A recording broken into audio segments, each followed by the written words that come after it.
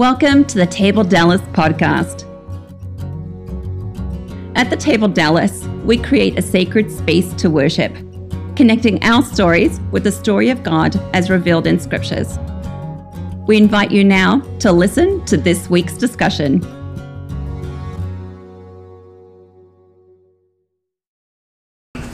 Up to the Table Dallas on this sweltering, sultry summer day here in Dallas. Glad you're here. If you are at the Table Dallas here at Mill Street House, we have beautiful air conditioning. For those of you who are gathering with us around the world, we're glad that you've taken the time to join us as we start a brand new series. And I want to say a couple of words by way of introduction here. This is a study that I've wanted to do for quite a little bit of time. But it's not the kind of study that you can do without laying some groundwork. So, for instance, earlier this year we spent quite a long time in the book of Jonah. Again, dealing with a particular style of writing and how it is that we're faithful in interpreting and applying a text like Jonah, where we're looking at it not as a narrative historical, right, but more of wisdom literature as we've done. And so this is the natural progression then for us at the table as we kind of fine-tune our skills, our hermeneutic skills, and our understanding of the text. So we are diving into, for the next 12 weeks, the book of Ecclesiastes. Now, Ecclesiastes is the Greek name that we're probably familiar with. Usually it's translated something like teacher or somebody who assembles a group in Greek. In Hebrew, the word is Qoheleth. Qoheleth, say that with me. Qoheleth. K-O-H-E-L-E-T-H. You can see it on your handout there. And so you'll hear me from now on, as best I can, refer to it from the Hebrew name because it's Hebrew wisdom literature. All right? And so by way of introduction, you have in front of you, and this is a little bit out of order, but some of you are staring at the paper, which is always good as long as you're listening to the Qoheleth, the teacher, Qoheleth Dave, yes, as long as you're listening to the teacher. What you have in front of you is something that we're going to build on for 12 weeks. It's called an artifact. An artifact is simply something that a teacher uses to help bring and summate things, and you will be able to collect these as you come in. If you miss a Sunday, which I know all of us probably will, life is still life. I'll have backup copies, and you'll be able to listen on the podcast. And so you should be able to make your way through all 12 chapters, all 12 weeks of it. But like any other study, when you're beginning, we need to lay some ground rules. So that first little section, that first page laid out for you, has some introductory material. I'm not going to read it verbatim, but I'm going to touch on each of those so that we have a base of operations, okay? So this book, Qoheleth, is filled with all kinds of questions and doubts, the ones that all of us have. The writers here, thank you, pens, sorry. The writers here help us deal with some of the questions that maybe we're too afraid to ask, or statements that we're too afraid to make out loud. So we're going to explore for the next 3 months one of the most honest, and I would argue the rawest books of all of Scripture. I spent the last month devouring books on it and reading from different perspectives, and I hope that will help us as we go through the study. But primarily what I want us to do different in this study than a lot of other studies on the book of Qoheleth is to really focus in how the gospel answers these questions. Because you could make the case that Jesus, the great ultimate teacher, answers every one of his questions in his life, ultimately then in his death, burial, and resurrection. So we'll do that. So before we jump in a little bit about the author and its purpose, again I said Qoheleth in the Hebrew Bible, that's the name. It's often rendered as preacher or teacher. The root is to assemble. So it's somebody who assembles a group of people. So early scholarship would say, okay, this is someone who's in a position of authority, maybe in the temple, who's teaching, who's leading. And traditionally, Solomon has been name the author. But more recent scholarship and study of the form leads us to perhaps question the idea that it's Solomon himself. More than likely, this person who is describing his quest, and so we're going to call him the quester, who's describing himself, is probably not Solomon as much as it is somebody writing in Solomon's tradition, in a wisdom tradition. Because we have two distinct voices in Qoheleth. We have the one who takes up the majority of it, the teacher. But then we have another character in there, another speaker who's unnamed. But he's clearly teaching his son about the teacher. So you have two differing voices, which kind of leads us to think, okay, this is something other than just Solomon, sprouting out all of these questions. They are life questions. And so it's a common literary device at that time, so it shouldn't surprise us. So what we might think of is this book is really a person speaking to his son about the thoughts of the teacher, of Qoheleth. And I said, well, how in the world could I possibly have that make sense to you? And then it dawned on me. My favorite movie of all time is the perfect illustration of this. My favorite movie of all time, The Princess Bride. Inconceivable. Inconceivable. You think he's going to make it? I don't know. It's going to take a miracle. But if you know that story is formatted in the same way that Qoheleth is written. You've got the grandfather reading a book to his grandson in the living room, but the main character is telling the story, and then, of course, the whole movie is the illustration of that. That's what we have here. We have a father, unnamed, telling his son and asking him and saying, here's what the teacher says. What do we think about this? Does it make sense? So that's the style that we have here. A couple of key themes. One word or a phrase that pops up in Qoheleth with more frequency than any other is translated in English as vanity. In Hebrew, the word is HEVEL. HEVEL in Hebrew. That's why our series is entitled HEVEL, Life Under the Sun. Two of the phrases that are repeated over and over. And that Hebrew word is an interesting one.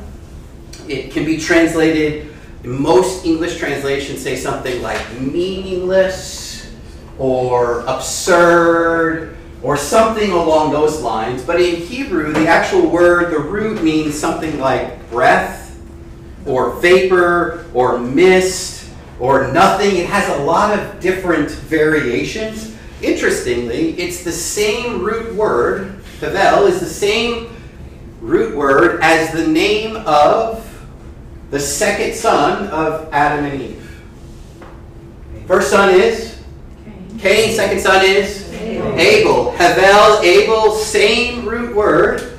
And you get this idea, right? So Abel, his life was short, very short. Had like a vapor. It was there and then it was gone, right? So we have that idea. So this word, HEVEL, meaningless, vapor, absurdity, nothing, whatever translation we like to use there, it's going to be like a buzzing fly at a picnic. It's going to keep coming back, and it's going to keep landing in places that are inconvenient, and you're like, ooh, I don't like this being described this way because it just feels wrong.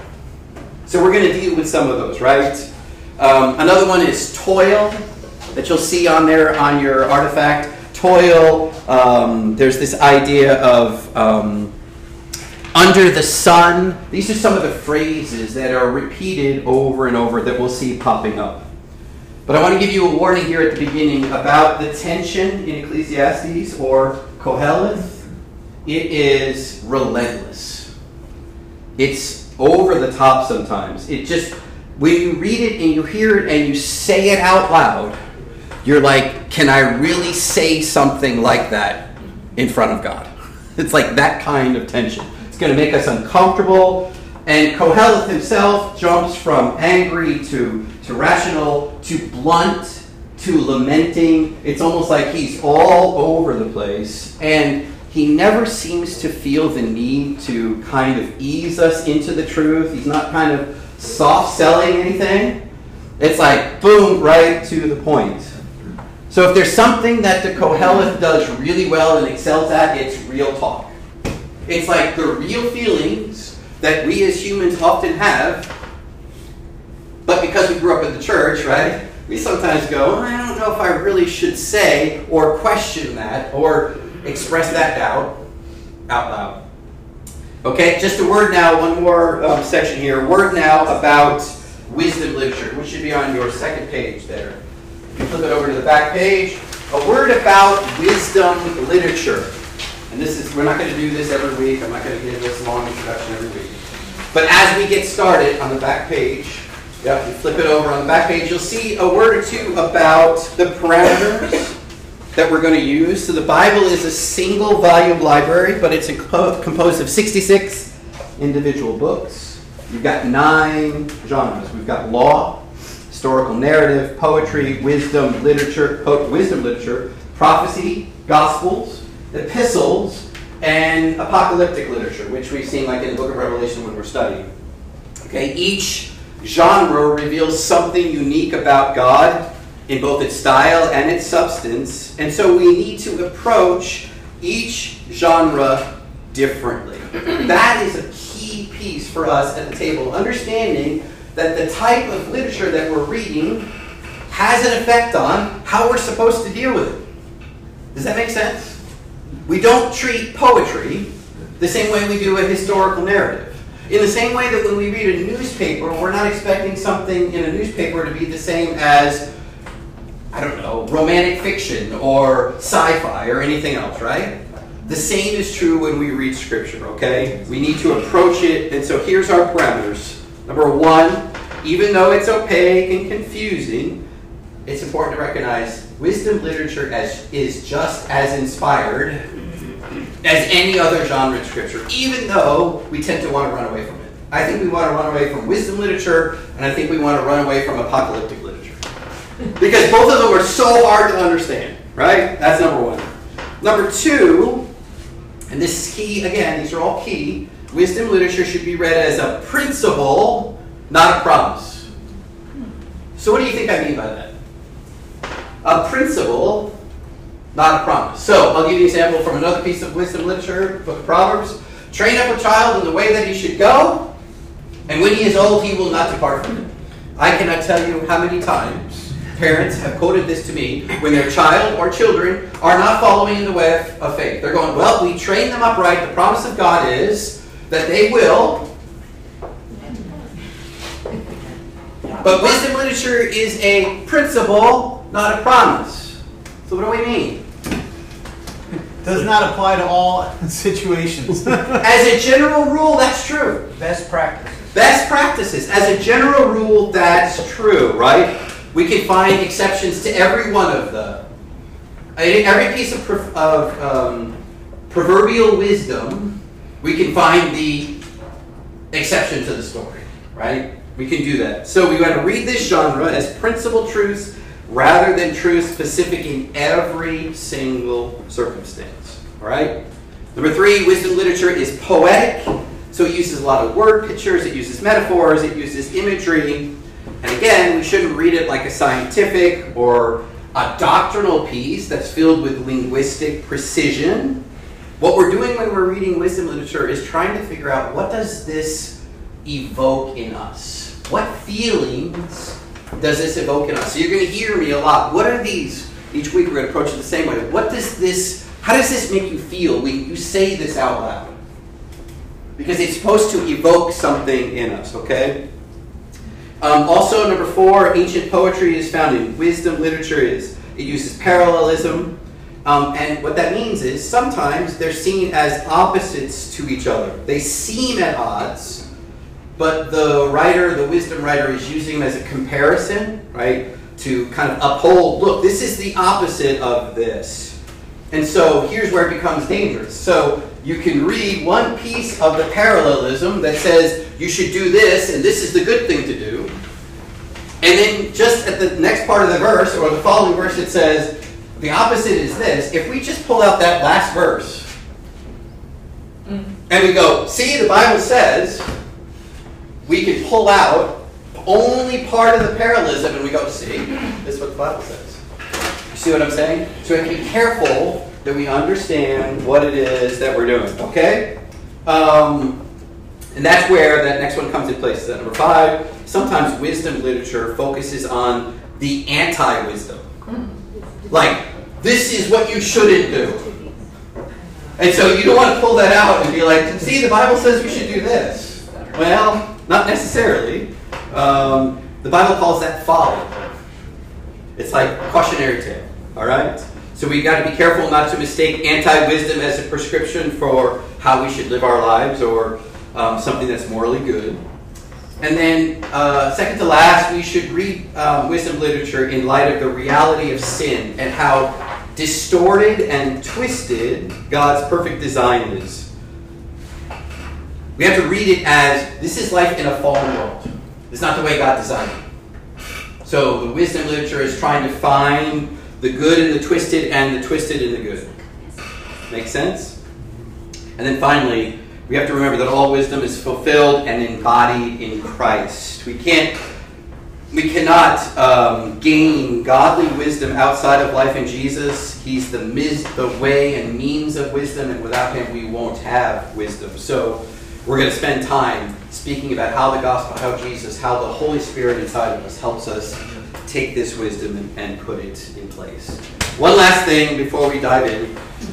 What we're going to do in terms of how we're going to approach the text is, typically we've been reading from one translation, the Common English Bible. We've done that because we want to be all on the same page.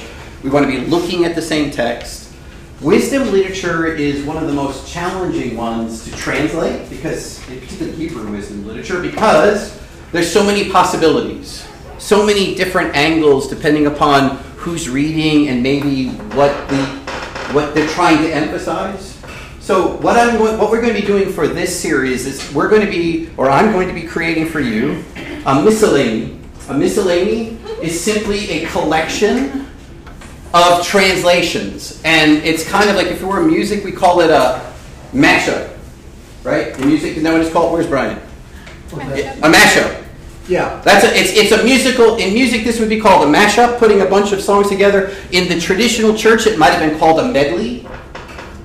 Like you do, but a miscellany is simply a lot of different translations, and we're going to use that. It's a very blunt translation, like trying not to ease it and soften it like the ESV does sometimes, or the Common English. So this is several different translations that I'm working and putting together in the miscellany, and you'll have that every week. So that's where we find ourselves now. We're going to read from that. That'll be our text. And as we start today, we're just going to look at the first 11 verses of Qoheleth. And I've written it for you there in a miscellany. And so anybody who would like to read that out loud, and then we're going to start answering questions in 4 categories every time. The first thing we're going to do is, well, actually, technically 5. We're going to say, what does this text evoke in us? Like, what do we notice about it? What stands out to us? And then there's 4 things. I'm calling it the ICCGA question. So, individual, community, city, and gospel. How does this text speak to us individually, as a community of faith, to our city or broader city, and how does the gospel answer it? How does it help us share the gospel? Does that make sense? All right, any questions on that opening? I know that was 18 minutes. We'll never get back again. But we need to do that as our base of operation. Any questions or comments, thoughts, anything that needs clarifying? Yeah? You said you won't enjoy this study. You don't know me very well. Say it one more time. You said you won't enjoy the study. You don't know me very well. Yes. I've enjoyed it. I spent several weeks in this, several days down at the lake, 100%, like 12 hours a day for a couple of days, no distractions, 16, 18 books I've consumed. You see some of them on that list. So we're really going into a text and going back to the roots in the Hebrew and digging it out and going, let's not be afraid. Let's see what we get. Yeah. So as we're looking through the text, those are the two questions we're just always going to ask is what's evoked in us and the ICCG. Yeah, so those two sections. So we're going to start, we'll read the text, the first 11 verses today, and we'll ask the question, okay, what grabs you in this text, or what questions come to you as you read it? And then we're going to spend the majority of the time in the application piece, which, okay, so what does it mean to us? Like as we read it individually, I'll have questions for you. As a community, I'll have questions for us. As we think about our city and the world bigger, I'll have questions for us. And then finally, about the gospel. How does it help us? Or how does the gospel answer it? Yeah. All right? So you'll get, each week you'll have an add-on to this that'll have the miscellany, which is the mashup. I love mashup, but a lot of people don't know what that meant. So unless you're a musician, you probably don't know what that is. So the miscellany, we get the word miscellaneous from it, right? So miscellany, and then you'll have the ICCG section to write your notes in. All right? Good. All right. Who would like to read us those 11 verses from our miscellany for? Brenda's going to do it for those benefiting the podcast. Go ahead. Privileged, loved, educated, wealthy. This is what I saw. Emptiness, futility, vapor, vanity. Everything is ephemeral. Everything crumbles to dust in your hands. Everything passes away. There is no escape. What good does it do to work hard and get ahead? Whole generations are born, suffer, work themselves to exhaustion, and die with nothing to show for it. All while the world spins in place, unmoved by their comings or goings. The sun rises, the sun sets, then it rises again. The winds, indifferent, rush past. Rivers empty endlessly into a sea that will never be full. All of this, relentless, repeats again and again. It uses me up. No matter how many stories I'm told or how much beauty I see, it's never enough. I'm still left wanting more. The present repeats the past, and the future repeats the present. Nothing is new, nothing on God's green earth or under God's blue sky. Nothing under the sun moves us to shout, "Look, it's new!" Everything is an iteration of what went before. Things only seem new because our memories are short. No one remembers what happened last week, let alone last year. We forget everything, and our children remember even less. How gloomy. Even though it's hard to believe, this is the word of the Lord. Yeah, so this is an illustration of a particularly negative or what else word would you use? Description of wisdom literature. Pessimistic. So pessimistic, that's the word I'm looking for. Pessimistic. So again, when we're reading wisdom literature, the first thing we want to talk about, right, is, okay, so what grabs our attention individually? What grabs our attention? In other words, what are some of the things that it rises up in you? Maybe questions, thoughts, comments, and you hit one beautifully, right? Oh man, this seems like depressing, right? All right, so what are some of the other responses? Pity for the writer. Oh, you feel pity for him, like, okay, gotcha. Mike? Nothing changes. Everything's the same. Thanks, Eeyore. You say Eeyore? It feels a little Eeyore-like, doesn't it? Or Charlie Brown. Or Charlie Brown? That's good. All right. What other things does it evoke in you? I feel like these are the questions that I think about a lot. I mean, it's things that you wrestle with. There's a certain connection, right? We've all probably thought that at some point in our life, like, what are we doing here? Like, why am I in this job? Why am I in this marriage? Why this? Why that, right? These are questions, right? And so it should evoke something in us. What else? Grabbing our attention, questions, thought that arise as we reflect on what's been said.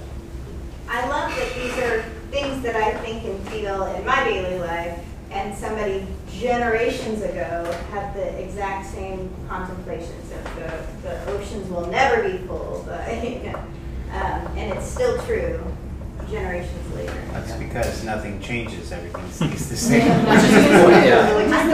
I don't find this upsetting. Okay. I find it almost kind of resolving that pressure's off. You know, and it puts in perspective then what really is important, because instead of being swirled into feeling like there are all these avenues of busyness that in the end,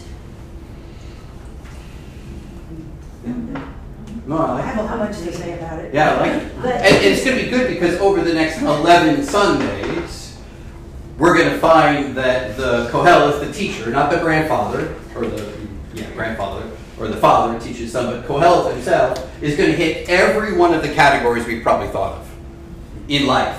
Pursuit of money, pursuit of knowledge, kids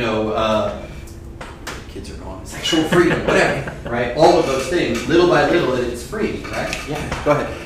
I was just going to follow up with what she said. To me, yes, at one time, I remember reading this and thinking, wow, that's so, it really resonated how absolutely gloomy, helpless everything was. But now, to me, this is freedom. Mm-hmm. Because especially the line where it says, it's never enough, I'm still wanting more. When you get to that point and you can look all around you and go, none of that is going to do what I need it to do. Suddenly, you don't have to amass stuff anymore. You don't have to climb a corporate ladder anymore. You don't have to drive the nicest car, have the brand new iPhone. You don't have to be in debt anymore. You don't have to have a better house anymore. Suddenly, you can stop and go, where does my real value, where does my real fulfillment lie? And it's not in anything of this world. And then you can go back to your true source. So to me, this is Freedom. Yeah. Mike? Well, she made me think of like it's a stage of maturity. Yeah, I agree with that. Yeah. I like that in the first verse, it seems like the people he's speaking to are the people that have made it. You know, like the list of people are the privileged, the loved, the educated, and the wealthy. And he's telling these people that have worked and achieved that like none of it matters. Not the poor people that are like, it's fine, like you're toiling away and not earning anything. He's telling the people that are well off. And it's intriguing that that's who he's addressing. So each week we're going to do these questions. We're going to deal with the questions in 4 areas, the ICCG. So individually, the ICCGA questions, so if you want to flip your page over, some of you are already there. If you want to take some notes here, this would be where I'll ask different questions every week that it evokes in me, and then kind of see where we land. A lot of this is the format that I've laid out kind of gives us a framework, but then obviously as you guys participate, things morph and change and kind of go in different directions. So this gives us a little space to do that. So when we think about it individually, as we read it individually, that's our first focus. Then we'll look at what it means as a community together and for our city and then the gospel individually. What do you think this text is designed to do? In other words, how do you feel reading it? Which we touched on, some of you touched on that, but what do you think the text is designed to do? So the writer has a purpose. Every writer has a purpose, right? So what's it designed to do? Right off the bat, first 11 verses. Think. So you think it's designed to make you think? Yeah, to think introspectively. To realize your insignificance. Ooh. So, I like that one. To recognize or realize you are insignificant in the big picture of things? Is that what I'm hearing you say? Make you think that, maybe. I don't know. That sounds mean. But I mean, I'm not saying it's not true, because that's what it evokes in us, right? It does make you feel like, well, what good am I then? If there's nothing new and everything's meaningless and everybody's tried everything and it doesn't do anything, yeah, I can see how that would be How do you feel, Nancy? It's kind of a what's the point? You know, I get it. I get it. That's kind of the Eeyore piece, Yeah. right? Why do I even bother? Everything's the same. I mean, go ahead. Go ahead. No, go ahead. I'm a little tainted because I read the Midrash on why Ecclesiastes was written, and it's written because of one of the high holy times is the Feast of Tabernacles, which everybody goes to Jerusalem. Well, it's mostly the men that are called to go to Jerusalem to present themselves at the temple. One of 3 times in a year. One of 3 times in the year, and you build your sukkahs for the week. Well, they started making it a family event. You know, why should the men just go along? Let's bring on the families, okay? That means families are getting together, that they haven't seen each other except 3 times a year kind of thing. Sounding good. Still a holy thing. Okay, now it's starting to get more like the homecoming mums over the decades, where they started out to be a holy function, not that school mums are. But now it got to be progressing to an outrageous party all the time. What is the purpose of it? We missed the holy purpose of it. And so Qoheleth here is writing to bring it down back to perspective. And so I'm tainted with... No, and I think you're right, because the Festival of Booths... It is a fun festival. It's a celebration. But it was supposed to remind them of what God had done to free them from Egypt. Well, from Egypt, and the whole time in the wilderness, they had no protections. So it's a reminder of their purpose. And God providing. So this is typically read during that. This is the text that's read during that festival. Yeah. Somebody else was getting ready to say something. Oh, yeah. I mean, so for me, like a key phrase in that first paragraph is, "This is what I saw." And I mean, I know for like those of us who are parents who are trying to raise our kids in the Christian faith, I feel like one of the biggest mistakes I make is when I gloss over what seems like an obvious pain in the world or an injustice. And I feel like I get a lot more headway with my kids when I just acknowledge, like, yeah, there is this discrepancy. Like, you know, like for my youngest, for example, like she struggles with like, well, Christianity is supposed to be this, but I see Christians act like this. And if I were to say, well, no, blah, blah, blah, it's like, she's going to tune me out.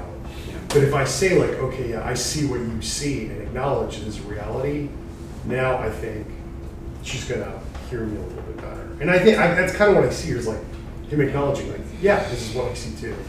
And we'll get to this in a moment when we get to the community or the city side of it.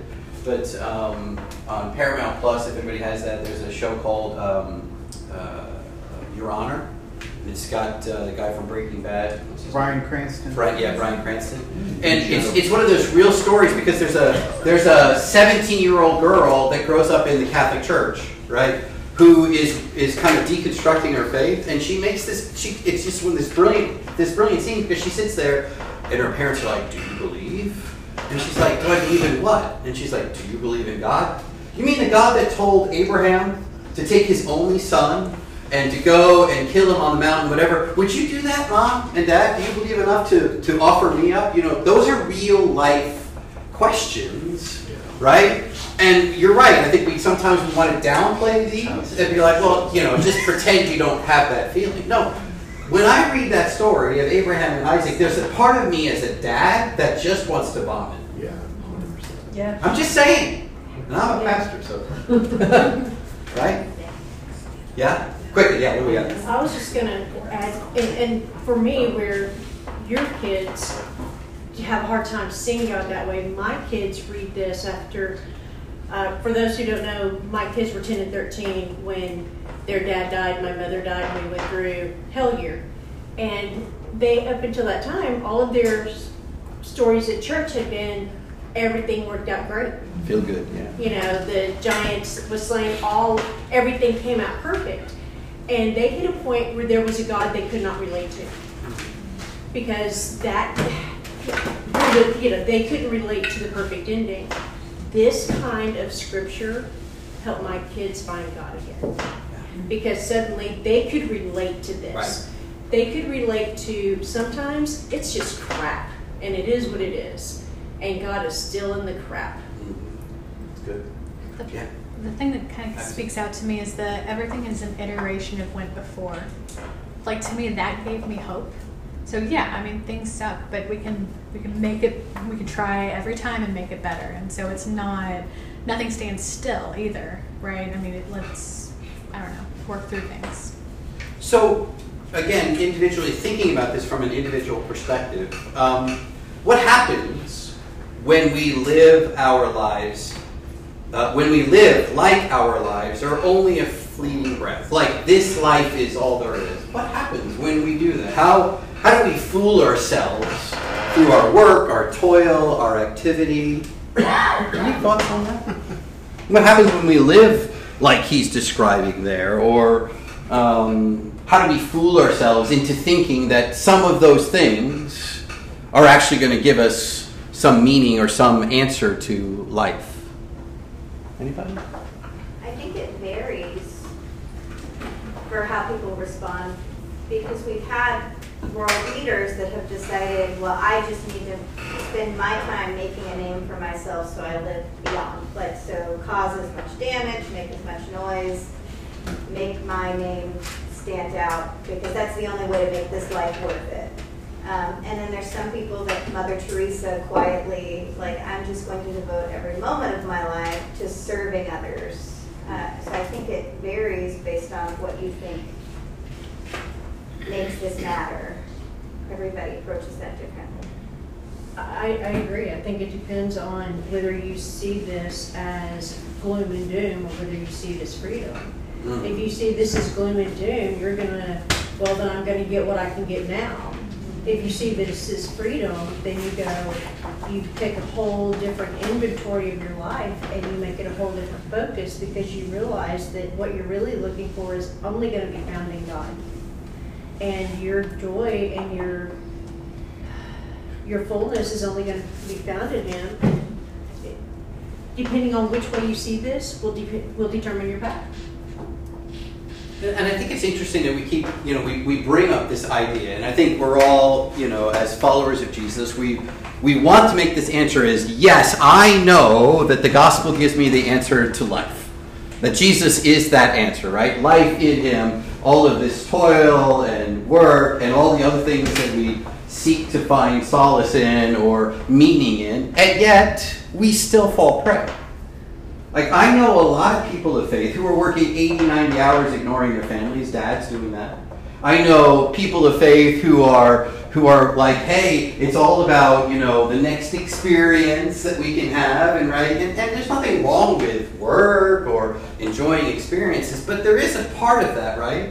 If we're not careful, that we all fall into, that somehow this feeling that I have is going to be alleviated if I just make a little bit more money, if I'm just in a better job, or maybe if I could just get to retirement. I mean, this conversation I've had with 4 people this week about retirement. They're like, if I can just get there. I'm like, I thought I could make it to this, but I'm like, I wake up in the morning and I think to myself, can I do another day? Right? Those are real life questions, right? And stuff we have to answer. All right, so as a community then, how do we, if we recognize that we fall sometimes into that trap? Jesus said, right, store up treasures in heaven, Matthew 6, not things on earth that are destroyed by moth and rust and all of the kind of stuff. So what role can we play in each other's lives to help us navigate this struggle? Because I'm going to argue, we want to say all the right things, but there's a part of us, right, that sits there and says, if I could just have a little more. Or if this situation was just, let's just say it that way. If this situation was just a little bit different, fill in what that is. If my my kids are out of the house, or if my kids were this, or if my job was this, or if my spouse was this, or my life situation was this. What role does the community of faith play in helping us not fall prey to this tendency? Can we call it that? I think if the community of faith could somehow figure it out and not be driven by those things, I think they'll get that freedom that you're talking about, and that other people around you in that community will see that maybe how they're pursuing that extra dollar, that extra experience, maybe that's not exactly what will satisfy that gap and that hole that they're searching for. Well, even asking for help or giving help like y'all did for us, you know, that's just such a huge thing.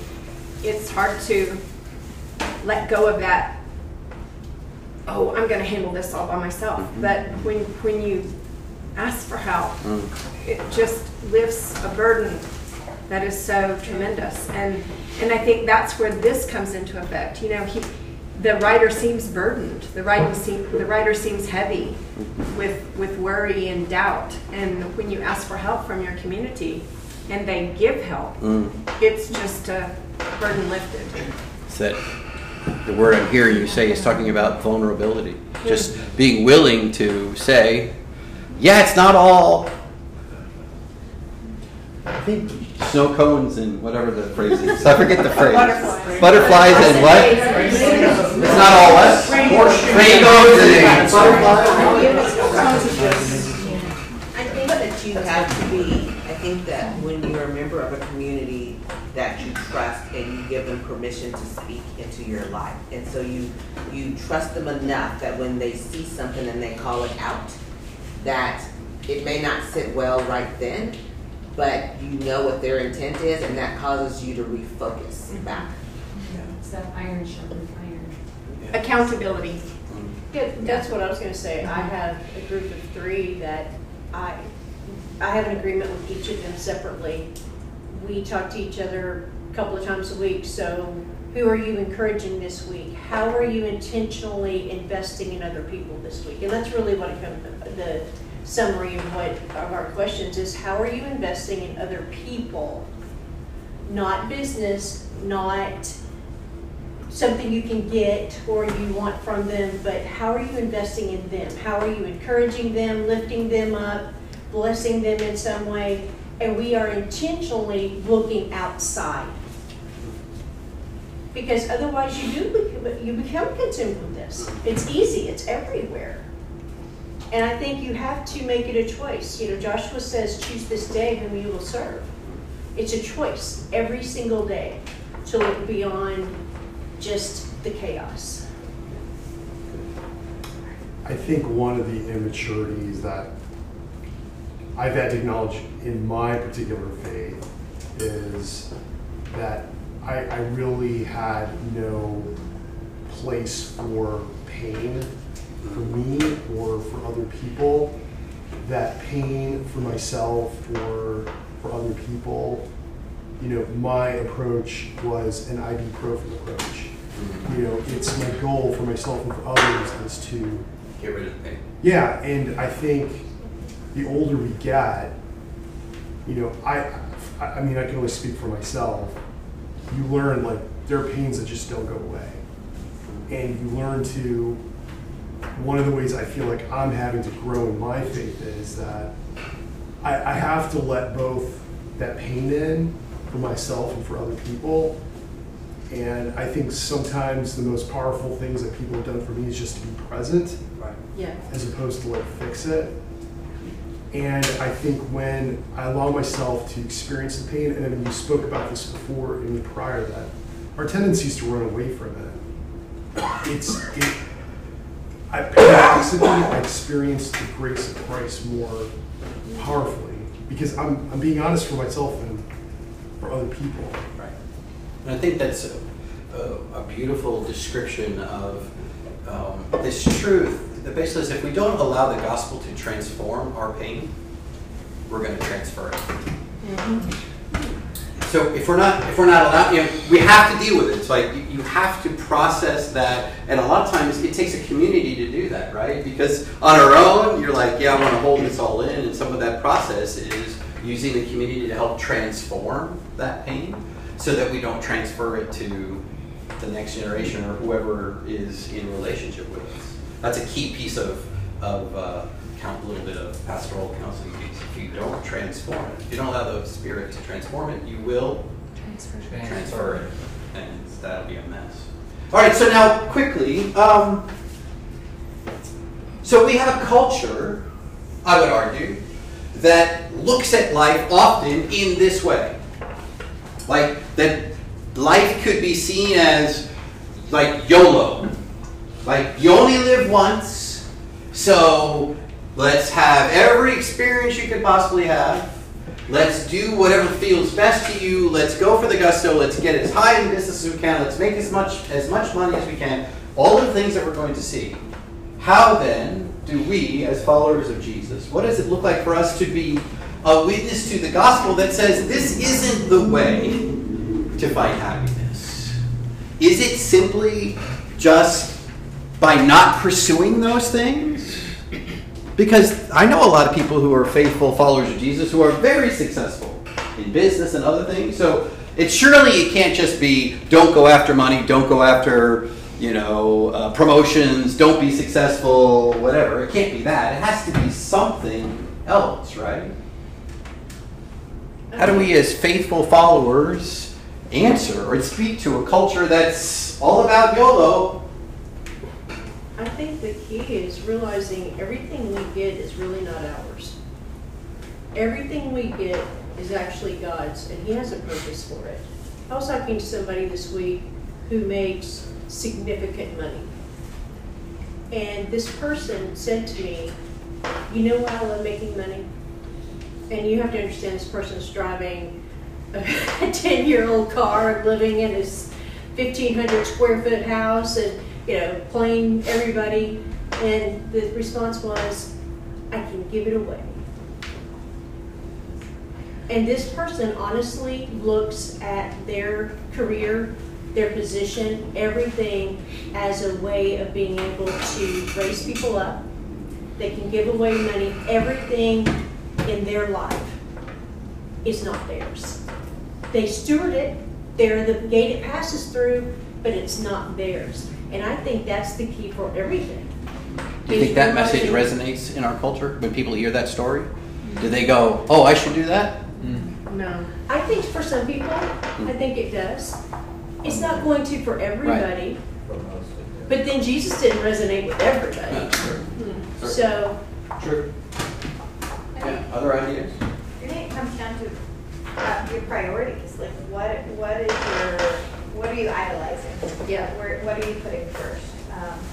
Because everything is permissible without everything is beneficial. Like, what is the aftermath of you prioritizing something? Spending 80 hours a week at work, you forfeit your family. Like, there's a cost-benefit analysis to every choice that you make. And what are you choosing first? Other thoughts?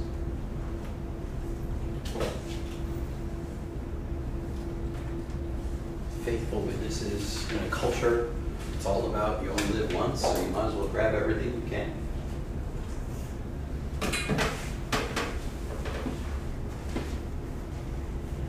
I mean, that's for people who don't believe in, for lack of a better word, the long game. We as Christians believe there's life after death. And so if we live our life based on that versus you only live once, those are two different perspectives on how you approach life. And using that as what filters you. So when we talk about the gospel, so we've talked individual, community, city, and gospel, and these are a little truncated this week because of the intro. But the question I have then is, how does the gospel shine against the backdrop that the quester is painting for us? So the quester has painted a rather dark picture of life, right? So how does the gospel, how does Jesus, the good news of the gospel, so we're defining the gospel as Not just fall redemption, but creation, so that's Imago Dei, right? Purpose, created with purpose. So creation, fall, redemption, restoration. That's the gospel. How does the gospel speak against or shine against the dark backdrop that the quester is painting for us? In other words, how do we weave the gospel as the antidote or the answer to some of these questions? Mike? Well, these scriptures to me paint a picture of feudalism or hopelessness or rut, living your life in a rut with the walls just getting higher and higher. In the gospel, the good news of the gospel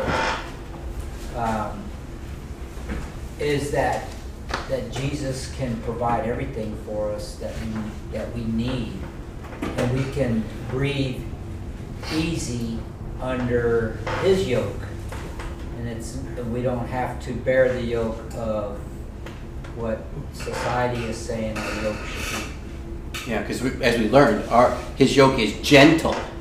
That was the word. Remember what we did for the Spirit 2 weeks ago? That the yoke of Christ is gentle? That's not how we would normally describe it, but yeah, Nancy. And I think that, to jump off of that, that's what I mean by insignificant, because I think this, and the reason you can have freedom in it, is because it's showing how God's in control. Everything's going to happen over and over. The sun's going to rise, the wind's going to blow, and it's not my job. And there's a bigger picture, and if I can keep that bigger picture in mind, it's not something I can affect in all ways.